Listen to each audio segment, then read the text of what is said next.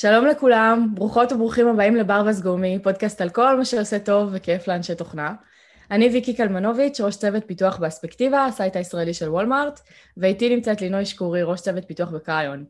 היום אנחנו הולכות לדבר על איך אפשר לעשות reuse לקונספט של רטרו, גם על סיטואציות שקורות לנו בחיים. אז לפני שנתחיל, לינוי, מה קורה? מה שלומך? היי, איזה כיף, בוקר טוב, מה המצב? בוקר אור. האמת שאני די גמורה, עשיתי כן. בשבת אימון כזה של עיריית הרצליה שהיה פתוח לכולם, ואני אוי, לא יכולה ללכת עכשיו. מגניב. ג'ון מיי קלאב, גם אני ככה. כן, התחלתי כן, לרוץ, כן. ועכשיו אני מדלקת בקרסול, אז את יכולה לשבת איתי במרפסת כמו הזקנות, ולרחל על אנשים שרצים. כן, אז טוב שהיום לא נפגשנו באמת בלייב, אלא יותר בזום, כי אני לא הייתי מסוגלת ללכת עלייך, אין סיכוי בעולם. וזהו, אז הנושא של היום בגדול, הרעיון הגיע מהמפתחת שלי, ישבנו השבוע על איזה שיחת קפה בזום, כי היא גרה בחיפה, ודיברנו קצת על כל מיני דברים שלא קשורים לכלום, ואז היא זרקה איזה משפט כזה, שהיא עושה רטרו גם לדברים שקורים לה בחיים. ואז אמרתי, רגע, וואו, סטופ אוי, זה שנייה על הדבר גאוני. הזה, כאילו זה סופר סופר מגניב, זה קונספט ממש ממש מגניב, ואז התחלתי קצת יותר לחשוב על זה, על זה שאת לא יכולה פשוט להגדיר שמעכשיו גם את עושה רטרו לכל דבר בחיים, בלי לתרגל את הפרקטיקה, בלי בכלל להבין שנייה מה עומד מאחורי הדבר הזה. נכון. אז יצא לי קצת לקרוא ולהתעניין רגע מה הפסיכולוגיה כזה שמאחורי רטרו שאנחנו עושות בצוותים שלנו, ואיך זה באמת יכול לפגוש אותנו בחיים. אז נראה לי שלפני שניכנס, כאילו נצלול לעומק, אז נדבר שנייה על מה זה רטרו. את כן, רוצה רעיון רגע... טוב. את רוצה רגע להגיד או שאני אקריא כזה מוויקיפדיה? כן, נראה לי עדיף לתקריא ממש את ההגדרה המילונית של המושג. אחלה. אז בגדול רטרוספקטיבה זה מעשה של להתמודד, לפי ויקיפדיה, כן? להתמודד עם אירועים ופעילויות שקרו בעבר. המשמעות של המילה בלטינית זה להסתכל אחורה, to look back, שנשמע כמובן הרבה יותר טוב מאשר להסתכל באחורה בעברית. והקו המנחה של הטקס, כמו שהוא מוגדר בספר Project Retrospectives, a Handbook for Team Review, זה בגדול, לא משנה מה אנחנו מגלים, אנחנו מבינים ומאמינים בלב שלם שכולם עשו את העבודה הכי טובה שיכלו, בהינתן מה שהם ידעו באותו זמן, המומחיות והיכולת שלהם, המשאבים הזמינים והסיטואציה שהיו בה באותו זמן. שזה נשמע כמו אוטופיה בגדול. ממש, כן. אבל אנחנו יודעות שזה לא כל כך נראה ככה באמת בכל אחד מהרטרואים ובכל אחד מהצוותים, ובין צוות לצוות זה שונה ובין חברה לחברה זה שונה. אז אני אשמח אם תוכלי רגע לספר איך רטרו נראה בצוות שלך. אבל נראה לי לפני זה עדיף שתתני כזה קונטקסט לחברה, כאילו. לא, החברה, איך היא בנויה. אוקיי, אז הגודל של החברה, שלי, כאילו. כן. אז החברה שלי היא בערך בין 100 ל-150 עובדים, אני לא לגמרי על המספרים, אבל יש לנו ב-R&D באזור ה-30 אנשים. זה מתחלק ל4 צוותים, ואנחנו עובדים בשיטת סקראם, כשאנחנו עושים אדפטציות, כמובן, כל חברה לקחת את זה לכיוון שלה. יש לנו אפילו מישהי שהיא הפרויקט מנג'מנט שלנו, שהיא ממש גורו של סקראם והיא מקדשת אותו, אז אני תמיד יודעת מה האדפטציות, שזה חשוב, כי גם כשאתה עושה אדפטציות אתה צריך להבין על מה אתה מוותר או מה אתה עושה שונה. כמה צוותים יש לכם בחברה? יש לנו 4 צוותי פיתוח, יש לנו עוד חבר'ה של DevOps וטיר 4, שזה פחות אנחנו מחשיבים בתוך ה-R&D פרופר. הצוות שלך? כן, הצוות שלי זה צוות שהוא סוג של, אנחנו קוראים לזה סקוואדים, זה צוות שהוא גרעיני, שאחראי על מוצר שלם מהקצה לקצה, כולל כל האספקטים של המוצר בעצם, ולכן הספרינטים אצלנו הם אני מנסה נורא לקדש אותם. כשכל גרסה אמורה להכיל את כל מה שהתחייבנו בתחילת הספרינט, אנחנו רוצים לעשות דמואים ללקוחות בזמן, זה באמת רק צוות אחד שאחראי על מוצר שלם, אז יש הרבה מאוד אחריות על הצוות. כן, אבל כשמגיעים נגיד לסוף של ספרינט, וצריכים להתמודד רגע אם עמדנו בזמנים האלה, מסרנו את המוצר בזמן, עמדנו בדדליינים, מה עושים אצלכם? עושים רטרו? זהו, אז עושים רטרו. אני יכולה להגיד שיש לנו ספרינטים של שבועיים, אז לפעמים תראי אותנו מדלגים על רטרו אם עשינו בסוף ספרינט אחד, אז יכול להיות שעל ספרינט הבא אנחנו נוותר, רק בגלל שזה מרגיש זה יכול מאוד להרגיש רפטטיבי, כי יש הרבה דברים שלא משתנים בקוונטות של שבועיים, אבל אני עובדת על זה של להחזיר את זה וממש להתעקש שזה יקרה כל סיום ספרינט. אגב, גם דמו. זה שני דברים שהם, שתי פגישות שהן סרמוניז שהן בסוף ספרינט, שמאוד חשוב לתרגל אותם, גם רק לשם התרגול.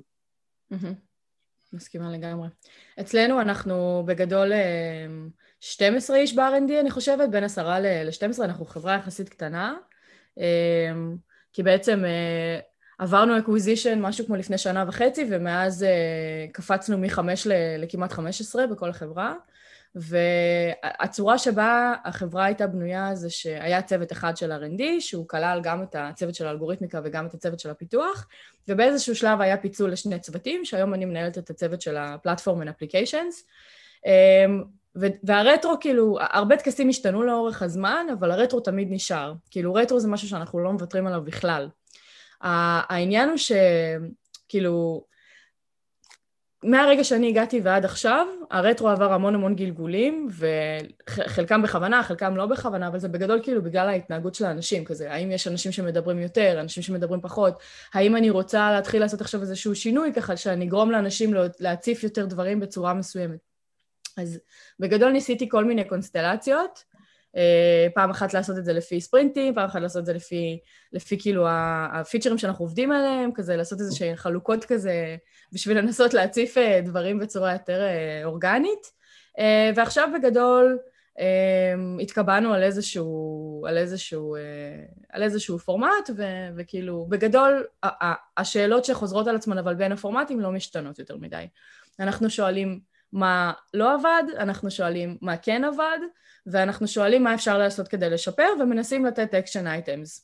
כן, אז זה זהה לחלוטין לפורמט שאנחנו מיישמים בקריון, וזה מפתיע אותי שזה זהה לחלוטין, אבל כנראה זה לקוח מאיזשהו מחקר. למה זה מפתיע? זה סקרם טהור. כן, זהו, אבל עדיין, כמו שאמרתי, כולם עושים אדפטציות, אז זה מדהים שזה דווקא זה נשאר כמו שהוא. אתם מתעדים את אז זאת נקודה מצוינת, כי בהתחלה היינו מתעדים, היה לנו איזשהו קובץ כזה שהיינו מתעדים, והיינו שולחים לכולם בסוף הרטרות במייל, אחרי כאילו שאנחנו באותו הרגע מתעדים ושולחים ממש אחרי הפגישה. העניין הוא שלא היה פולו-אפ לאקשן אייטמס. כאילו, אז זה איזשהו נושא כזה שאנחנו עובדים עליו עכשיו כדי לעשות פולו-אפ לאקשן אייטמס בצורה יותר טובה. וגם אנחנו מתעדים קצת פחות, כי התחלנו להשתמש בטרלו, ואז זה הכל מתועד שם, כאילו תמיד, פשוט. כל הנושאים שדיברנו עליהם, כן, וכל האקשן אייטמס. כן, אז גם אצלנו בחברה אנחנו עובדים עם קונפלואנס, אבל זה מאוד מאוד דומה. וגם שם באמת אפשר לתייג אנשים, אז גם בטרלו אפשר, זה מאוד קל, זה מאוד משתף אנשים שגם אם הם לא היו נוכחים בישיבה, משתף אותם האם יש להם איזשהו אקשן אייטם שאנחנו רוצים. כן. מה את חושבת שאת יכולה להשיג בזכות זה שתהיה לך איזושהי השתתפות פעילה ברטרו של הצוות? כאילו, כמו שאמרתי קודם, כאילו היה אצלנו רטרואים שבהם חצי מהאנשים לא השתתפו, חצי מהאנשים כן השתתפו. מה את חושבת שאפשר להשיג בפגישה כזאת? תראי, אני מדברת גם בתור מפתחת וגם בתור ראש צוות. כן, אפשר להפריד אבל את השיחה. כן, אז קודם כל, לא דיברנו על זה, אבל מי נוכח בישיבה? אצלי נוכח רק הצוות. זה בהכרח אומר שאנחנו לא מפנים אצבע מאשימה לצוותים אחרים, וזה מאוד מקשה את הרטרו, כי יש לנו כמה כללים. אחד הכללים זה לא להגיד סטייטמנטים שמסתכמים ב-let's be better, כאילו let's be better next time, אלא ממש action item, לא להגיד משפטים כמו אם לא עמדנו בגרסה, אז פעם הבאה אנחנו נעמוד בגרסה. זה משפטים שהם לא קבילים בתור רטרו, כי אין מה לעשות איתם. וגם להפנות אצבע מאשימה לצוותים אחרים, או נגיד, אני התעכבתי כי X מצוות Y יתעכב. רגע, אז לא הבנתי. אז מה את חושבת שאפשר להשיג בקידום של פרויקט, נגיד, משותף בין שני צוותים, אם סטייק הולדר מצוות אחר לא נמצא ברטרו?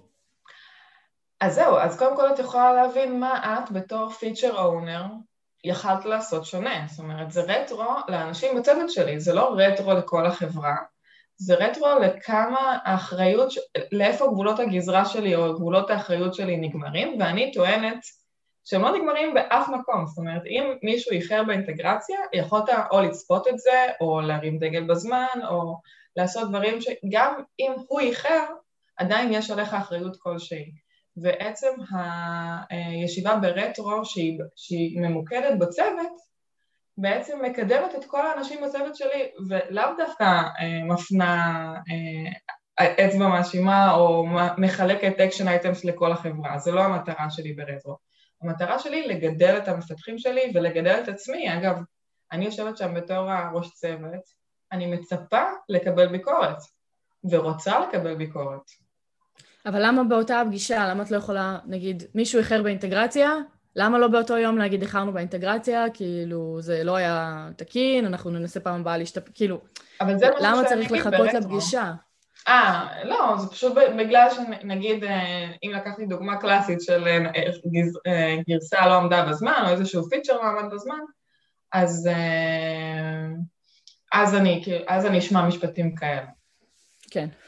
אז גם אצלנו בגדול, אחת המטרות הגדולות שלי למשל, בזה שאנשים כן ידברו וכן ישתתפו, זה שאנחנו, להסביר לאנשים שזה המקום שלהם להביא שינוי.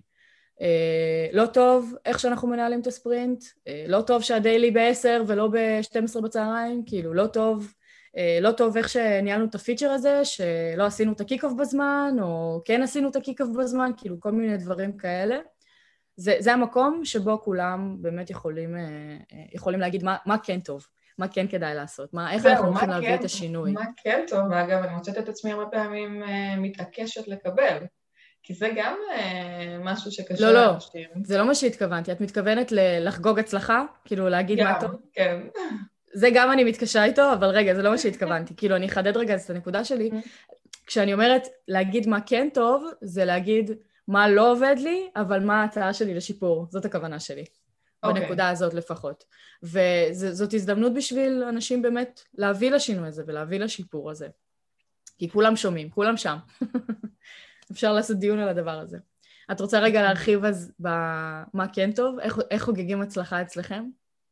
כן, אז קודם כל, את תראי אותנו, לפעמים, אני לא מאוד גאה בזה, או אני לא מעודדת את התרבות הזו, אבל את תראי אותנו לפעמים נכנסים לרטרו עם בקבוק וויסקי.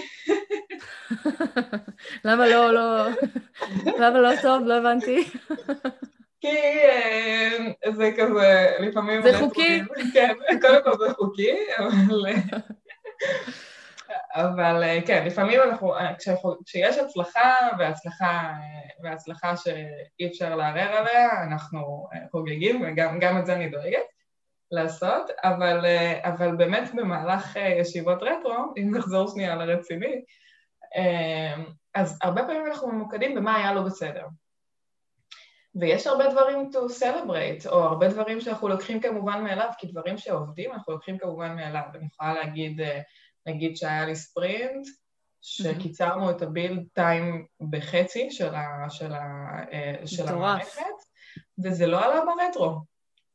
ואז אני כאילו עוצרת אותם שנייה, ואני אומרת, רגע, אני לא מבינה, איך אף אחד לא מעלה את זה, איך זה יכול להיות? כי דברים טובים אנחנו לוקחים כמובן מאליו, זאת הסיבה. או דברים שהצלחנו בהם, אנחנו כזה שמחים באותה שנייה ומתקדמים למטרה הבאה. אז זה באמת מקום גם לחגוג את זה, וגם הדמו מאוד עוזר לזה.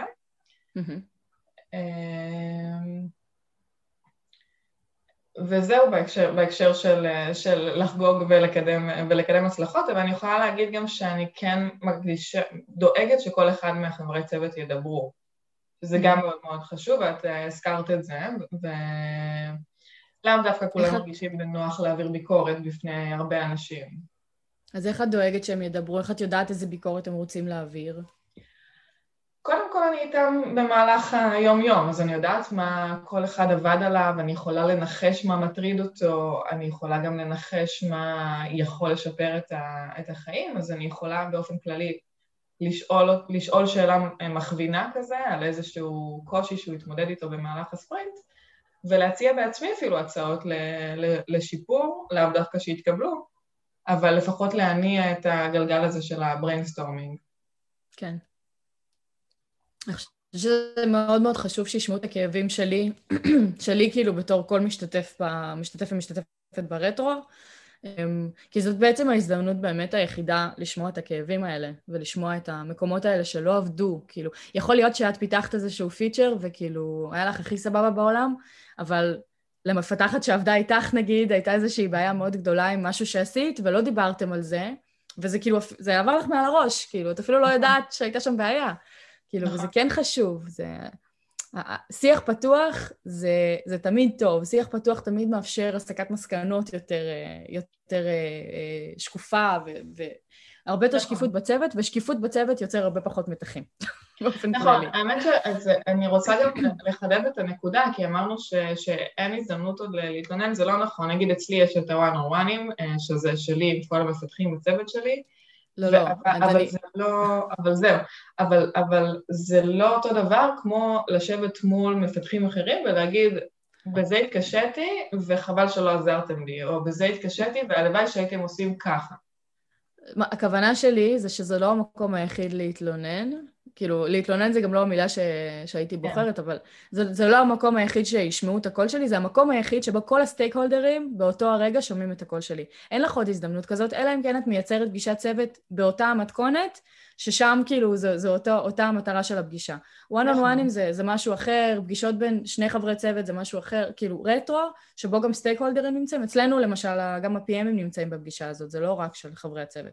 וזה מקום כאילו מאוד מאוד חזק להביע את הדברים האלה, כי גם יכול להיות שהניהול של ה-PMית היה, יכול להיות יותר טוב. סליחה, PM אצלנו, בגלל שזה סקוואד, אז PM הוא כלול בתוך הצוות. חלק מהזה. כן, נכון, זה חשוב להגיד, אבל לא אנשים שהם חיצוניים לצוות. כן, אז זאת אומרת, אז זאת הכוונה שזה המקום באמת שישמעו, שכולם ישמעו באותו הרגע, וגם נחגוג הצלחות ולא רק נעביר ביקורת ולא רק להגיד מה לא עבד, כמו שאמרנו. אז בגדול, הקטע הזה של לחגוג הצלחות, כמו שאמרתי קודם, זה משהו שאני עובדת עליו, כי אני לא חזקה בזה מספיק, אני מניחה שהרבה אנשים הם ככה.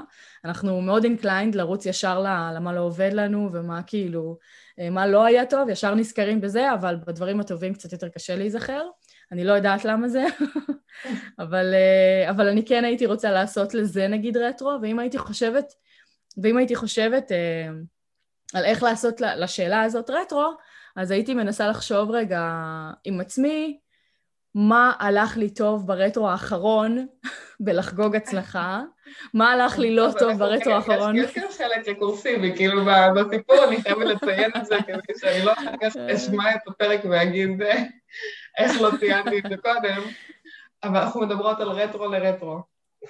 רטרו רק לחלק של, כן, קודם כל כן, קלאסי. זה במטה, כאילו, זה בסופר מטה, אבל הכוונה היא שאם אני יודעת שיש משהו שאני צריכה להשתפר בו, אז איך אני משתפרת בו? אז אני צריכה קודם כל לחזור אחורה ולעשות אנליזה.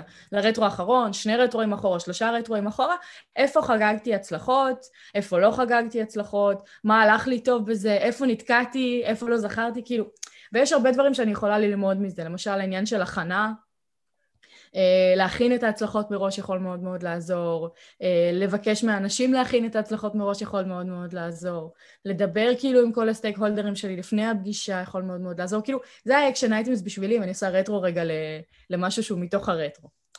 יש לי עוד טיפ, שאם כבר אנחנו מדברות על איך לעשות רטרו טוב, מאוד עוזר לי, לפני הרטרו, אנחנו כותבים, מתעדים את הכל בקונפלנס, מאוד מאוד עוזר לי בתחילת, כאילו לכתוב כותרת, רטרו, ספרינט, בלה בלה, ולכתוב את הקונטנט. כי סביב הקונטנט, כאילו אם את יושבת בישיבה ויש לך את הקונטנט מול הפרצוף, אז מאוד פתאום קל לך לדבר על זה, פתאום קל לך לדבר על היום-יום שלך, כי יש לך משהו מול העיניים שאומר לך מה היה היום-יום, או אפילו אפשר להציג את הבורד. לגמרי. אז טוב, אז דיברנו קצת על המטרות של רטרו, ודיברנו קצת על למה אנחנו עושות רטרו, ואיך אנחנו עושות רטרו בצוותים שלנו, אבל בואי נחשוב שנייה על הנושא של הפרק, של איך עושים רטרו גם לדברים שקורים לנו בחיים. יש איזושהי סיטואציה שהיית רוצה רגע לחזור אליה ולעשות לרטרו? קודם כל סיטואציה בחיים בערך, כל החלטה שאני מקבלת, שאני יכולה לשבת ולתהות האם קיבלתי את ההחלטה הנכונה. אני בן אדם אופטימי בסך הכל, וחושבת שבסוף אנחנו מגיעים לאן שאנחנו צריכים, אבל עדיין זה מעניין אותי להבין מה הניע אותי בהחלטות מסוימות, או למה בחרתי מה שבחרתי, והאם הגעתי לאן שקיוויתי להגיע. אז יש לך איזושהי דוגמה? אני יכולה לקחת כדוגמה את ההחלטה שלי להתפטר מהסטארט-אפ הקודם שעבדתי בו, וזה נורא מעניין הסיפור שהיה לי שם, אבל בגדול הרגשתי חוסר התאמה די בתחילת העבודה שלי, זאת אומרת כבר בשבועות הראשונים. אני גם זוכרת שיחה מאוד נוקבת שלי עם הראש צוות שהיה לי בחברה הזאת, שאמרתי לו שהדברים לא לרוחי. נגיד את זה ככה, אני יכולה להרחיב, אבל פחות רלוונטי, ובכל זאת נשארתי 8 חודשים עד שהתפטרתי. עכשיו, כשאני מסתכלת על זה אחורה, אז אני יכולה להגיד שזה היה סביב אופטימיות שלי, של אולי אם הדברים ישתנו, אולי אני אצליח להניע תהליכים מסוימים וכאלה. אבל עדיין, 8 חודשים להיות בחברה שכשבשבועיים הראשונים ידעת שאין התאמה, זה משהו שחשוב לשבת ולהבין אותו יותר טוב לעומק. כן, אז מה עבד לך טוב שם, אם אנחנו עושות לזה רטרו קלאסי? אז קודם כל, האנשים מדהימים, ממש מדהימים. כל אחד שם נהיה חבר ממש מהר, וגם הטכנולוגיה זו טכנולוגיה ששלטתי בה. זאת אומרת, מאוד מהר הגעתי למקום נורא מבוסס בחברה. אז זה משהו שהיה לי אולי משמח לחזור אליו. זאת אומרת, את באה בבוקר ואת מאוד טובה במה שאת עושה, וגם יש לך הרבה חברים, וזה 2 סיבות טובות ללמה היה לי סבבה. אז מה לא עבד טוב? קודם כל, העולם תוכן עצמו, זה היה חברה בתחום הרפואי, בתחום הרפואי הכי גבוה מבחינת המכשור הרפואי, זאת אומרת, הוא צריך הרבה רגולציה בשביל להוציא גרסאות, והרבה מאוד תקנים לעמוד בהם, שזה בהכרח אומר שפיתוח תוכנה הוא איטי. כי כל גרסה שאת מוציאה, בעצם אין לך אינסנטיב להוציא הרבה גרסאות, כי כל גרסה עוברת תהליכים מאוד מאוד ארוכים וביוקרטיים כדי להוכיח תקינות ולהוכיח שזה לא גורם נזק בעצם לאנשים.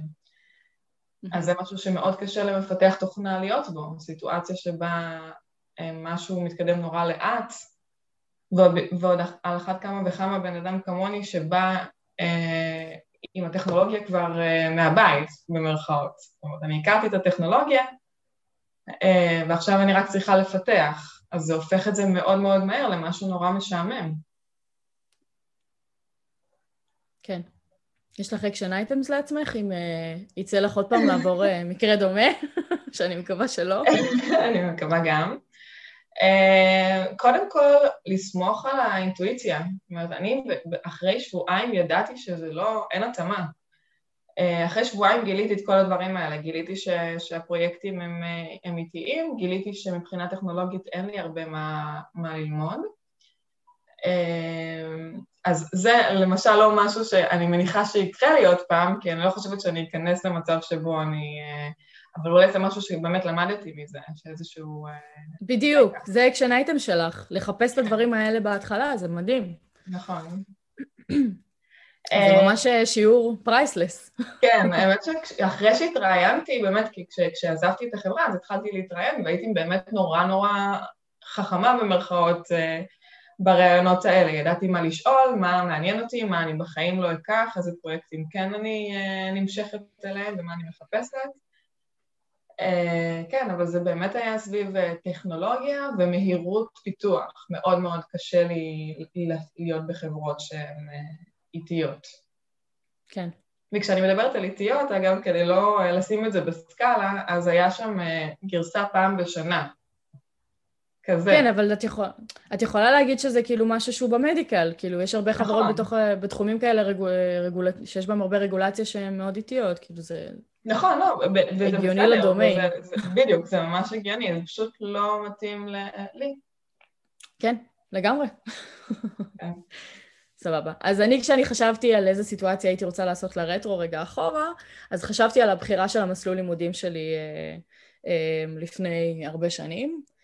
בגדול הייתי עתודאית, ואת הבחירה של המסלול לימודים הייתי צריכה לעשות בכיתה י"א. לעבור על רשימה, אני זוכרת, קיבלתי הביתה רשימה של כל המסלולי לימודים שהעתודה האקדמית מאפשרים, והייתי צריכה כאילו פשוט לבחור אחד שעכשיו כאילו יכתיב את כל העתיד שלי.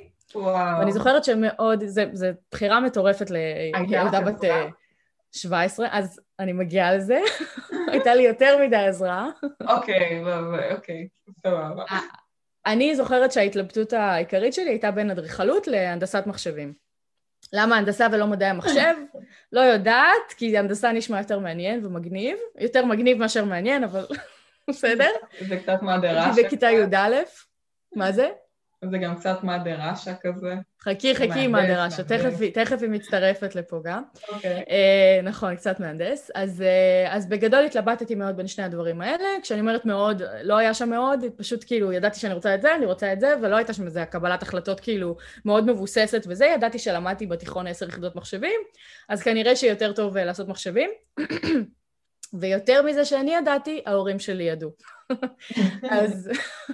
אז ההחלטה שלי הייתה מאוד קלה. היום כשאני מנסה לחשוב, כאילו, לעשות לזה רגע רטרו אחורה,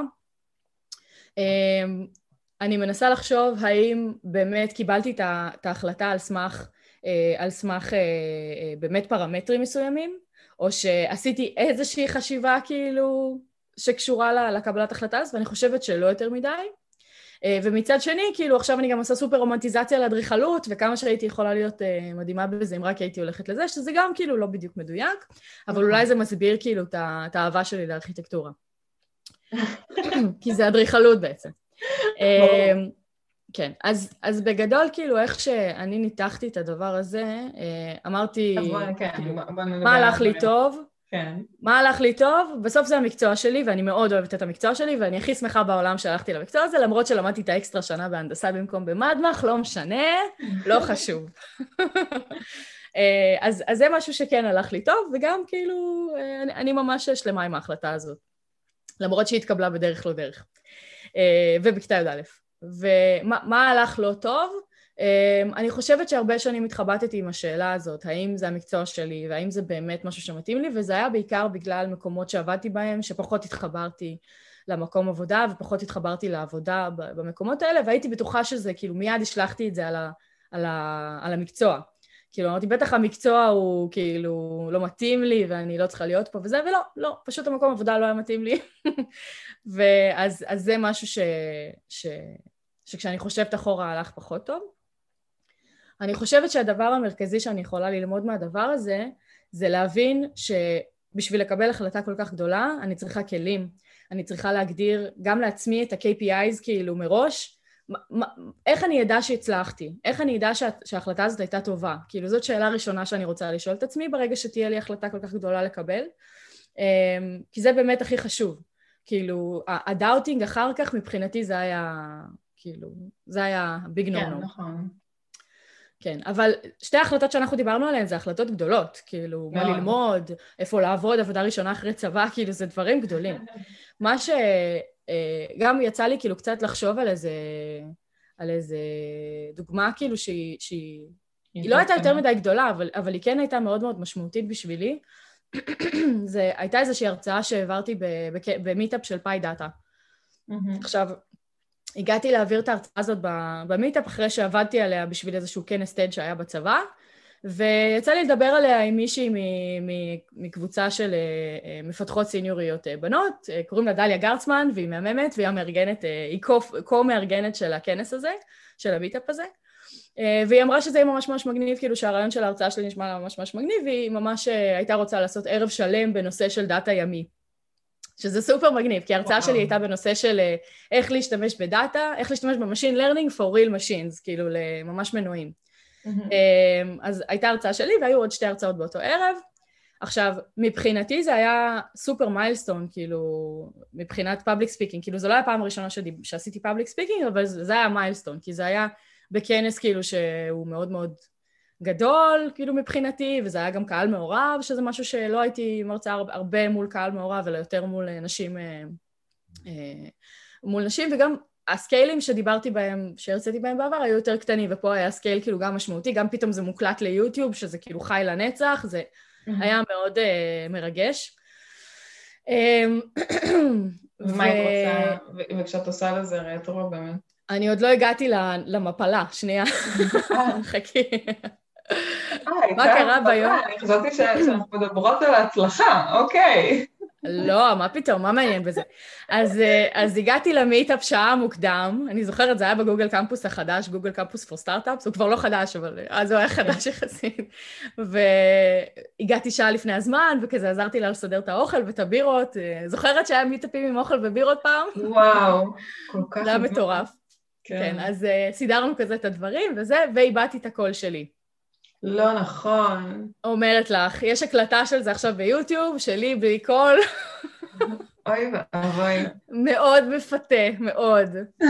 בקיצור, מה הדבר הראשון שחשבתי? כאילו, זהו, הלכה לי הקריירת פאבליק ספיקינג.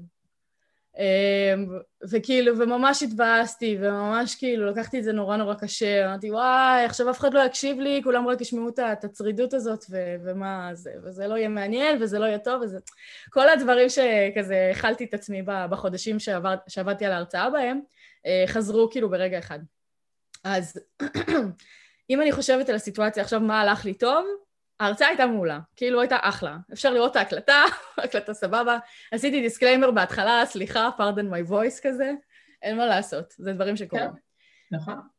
מה הלך לי פחות טוב? באמת על ללכת למקום הזה שנייה של הכל נופל בבום, כל המחשבות הכי גרועות, כאילו בבום אחד. כן. זה מה שפחות טוב, ומה שאני יכולה ללמוד מזה זה באמת שתמיד יהיה בלטם. תמיד לצפות שיהיה בלטם, ומאז כבר העברתי המון, גם את ההרצאה הזאת וגם הרצאות אחרות בכנסים בעולם, ולא הייתה פעם אחת שלא היה לי בלטם, אבל באתי מוכנה, כן. וגם בקפסיטי המנטלי שלי, זה מאוד מאוד חשוב היה לקחת את הבלטם הזה מראש, וגם בלוז, כאילו לדעת שצריך להגיע מוקדם, וצריך כאילו שנייה להתאפס לפני. כן. אז רגע, אבל את רוצה להגיד שאת עושה רטרואים בצורה שהיא קונטיניוס? את אוסרת וחושבת על דברים ברגע שהם מסתיימים, או שאת לוקחת כזה רק ברטרוספקטיב, באמת כאילו כשרק את עוצרת עכשיו ומדברת על זה, את מרגישה שיש לך אקשן אייטמס, או שממש, כי אני יכולה לספר מהחוויה שלי כשעזבתי את הסטארט-אפ הקודם, אז יש דברים שהכריחו אותי לעשות רטרו, כמו זה שחיפשתי עבודה אחרי זה. בעצם, אז הכריחו אותי להבין מה היה לא בסדר, או מה לא עבד, ומה אני רוצה, וככה יותר קל לי לדבר על זה, אבל נגיד במקרה שלך, מאוד מעניין אותי אם את עוצרת וחושבת על זה באיזושהי צורה שהיא ממוסדת. אז אני חייבת להגיד שגם כשאני חיפשתי עבודה, לפני שעברתי לעבוד באספקטיבה, אז באמת עצרתי רגע וחשבתי באמת ברטרו על כל המקומות שעבדתי בהם, ועל כל הצוותים שהייתי בהם, ובאמת מה הלך לי טוב ומה לא הלך לי טוב. אני חושבת שחיפוש עבודה זאת הזדמנות מדהימה לעשות את כל החשיבה הזאת, אבל זאת לא חייבת להיות ההזדמנות היחידה, ואני לא עושה את זה מספיק, לצערי, וגם אמרתי לך, כאילו, זה עלה בגלל שדיברתי כאילו עם המפתחת שלי שעושה את זה כל הזמן, שזה דבר מדהים, ואני מתה להיות ככה כאילו וללמוד ממנה, איך היא כאילו מזהה שיש פה סיטואציה שצריך לעשות לרטרו, עוצרת וחושבת עליה, זה מטורף, כאילו, זה סקיל מפגר. אז אני לא עושה את זה מספיק, אבל אני חושבת שכאילו, אני כן רוצה להתחיל. למה את חושבת שכדאי לי לעשות נגיד רטרו עם עצמי? למה כדאי לך לעשות רטרו עם עצמך?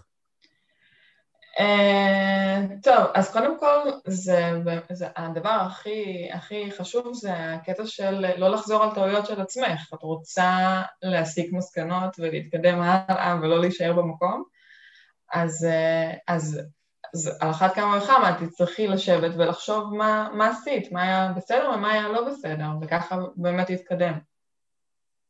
מסכימה? כן, לגמרי.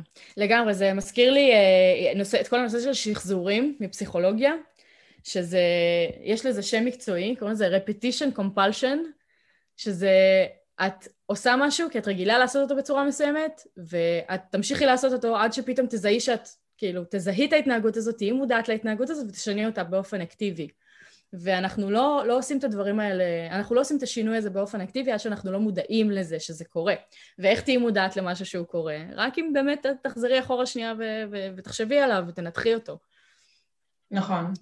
זה כאילו דפוסים שהם מוטבעים בתוכנו, וזה מאוד מאוד קשה כאילו לעשות את השינויים האלה. אז באמת במקרה שלך, כשדיברת על הבלת"מים, אז זה באמת מאוד בא לידי ביטוי הקטע הזה, כי אחד באמת לא לעשות את הרטרו, ולא להבין שיכול להיות לך בלת"ם בכל אחת מההרצאות שלך, ובעצם לא ליישם שום דבר מההרצאה הראשונה או מאותה סיטואציה. אני לא יישמתי, אני עשיתי את הרטרו עכשיו לקראת הפרק. אוקיי. לקראת כל אחת מההרצאות שהיו לי אחר כך, יש לי סיפור מטורף על ההרצאה שלי שהייתה במקסיקו, אני לא אספר אותו היום, אבל מטורף כאילו, כמובן נכנסתי ללחץ, כמובן הייתה היסטריה.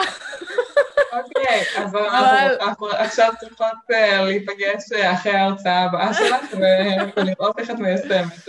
אני מחכה שכנסים יחזרו, כדי שאני אוכל לחזור להיות בהיסטריה לפני כל הרצאה שלי. מתגעגעת לזה ברמות. את הורסת. כן, כן. אנחנו מדברות על יישום. כן, כן, נכון, סליחה. מעכשיו אני הולכת ללמוד מהטעויות שלי, מהשחזורים. מעולה. את רואה עוד סיבה ללמה אנחנו צריכים לעשות רטרו חוץ מעניין של לחזור על טעויות? בגדול אני חושבת שזה גם נכון לעשות רטרו, גם אם זה לא באותו הרגע, אלא אפילו עכשיו שעשיתי את זה 5 שנים אחרי, כאילו, אולי פחות קצת, אולי פחות 3 שנים אחרי. אני חושבת שגם אני בן אדם אחר, ומאוד השתניתי בתקופה הזאת, ועצם זה שאני יכולה לעשות רטרו למשהו, לבן אדם שהייתי אז, ואיך שהסט של הערכים שהוביל אותי, וההתנהגויות שהיו לי, והדפוסים שהיו לי, ומה שיש לי היום, אז אני ממש יכולה גם לראות את ההבדל, וגם כאילו באמת, להסתכל על זה בעיניים יותר כאילו... מלומדות. לא יודעת אם מלומדות. בעיניים יותר, לא יודעת, איקס. בעיניים אחרות, הנה. כן, לא, אבל זה כן מלומדות, כי את יודעת מה היו ההשלכות של ההחלטה, לעומת מי שהיה שם באותה סיטואציה שלא יודעת למה זה יוליך, זה יכול להיות טוב וזה יכול להיות גם לא טוב לצורך העניין, כי אנחנו הבאנו כאן דוגמאות שהצליחו, אבל נגיד החלק של הכנסים יכול להיות שאם היית מקבלת את ההחלטה הזאת להתכונן לבלת"מים בזמן מוקדם יותר, אולי זה באמת היה חוסך ממך, לפחות באחת ההרצאות. זה בטוח היה חוסך ממני, בטוח. כן. גם עכשיו שעשיתי את הרטרו, נזכרתי בכל אחת מההרצאות שהיו לי וכל הבלת"מים שהיו שם, וזה כאילו מדהים כמה שזה היה יכול לתרום לי אם הייתי עושה את הרטרו הזה מראש. כן. כן, ובסוף אנחנו צריכים לעשות רטרו בשביל ללמוד ולהשתפר ולא לחזור על טעויות, ואנחנו באמת השאלות המנחות האלה, אני נורא מתחברת אליהן, וזה אולי למה יצא ששתי החברות שלנו עושות את זה בדיוק אותו דבר, וכנראה הרבה אנשים עושים את זה דומה, זה באמת שאלות שמאוד קל לענות עליהן, והן גם מכווינות לאינטלקטואל וגם לרגש, אם תשימי לב. כי כשאת שואלת מה היה טוב, זה מאוד סובייקטיבי. יכול להיות שאני אגיד ברטרו משהו שלי, אני חושבת שהיה לי טוב, ומישהו אחר לא יסכים איתי ויגיד שזה לא טוב. זה גם מצד אחד סובייקטיבי, מצד שני כן גורם לך לדבר על עובדות. כן, נכון, לגמרי. זה מכריח אותך לעשות אקשן אייטמס לדברים, לממש סיטואציות, שזה משהו שאני מאוד מאוד אוהבת. כאילו, כי את מורידה רגע את הסיטואציה לקרקע, ואת מנסה לחשוב עליה שנייה, כאילו... לא כסיטואציה איפשהו שמה שקורה, דברים שקורים כאילו באמת, אלא ממש להוריד את זה ולעשות לזה דאטה כאילו 1, 2, 3, אני צריכה לעשות עכשיו 1, 2, 3, אני אוהבת את זה מאוד. טוב, נסכם? כן. יאללה, אז היום דיברנו מלא על רטרו, דיברנו איפה זה גם תורם בעבודה, גם תורם בחיים, חידדנו את הנקודה של מה יוצא לנו מלעשות רטרו גם בצוותים שלנו, וגם איך אנחנו יכולות לעשות את זה עם עצמנו, על כל מיני סיטואציות שקורות לנו בחיים, ושזה גם באמת יכול לתרום לנו, גם בצוותים וגם בחיים. תודה שהייתם איתנו, מוזמנים ומוזמנות לעקוב אחרי ברווז גורמים בטוויטר ובאינסטגרם, ולהצטרף אלינו לקבוצה בפייסבוק. היה כיף, ניפגש בפעם הבאה, ביי לינוי. ביי ביי.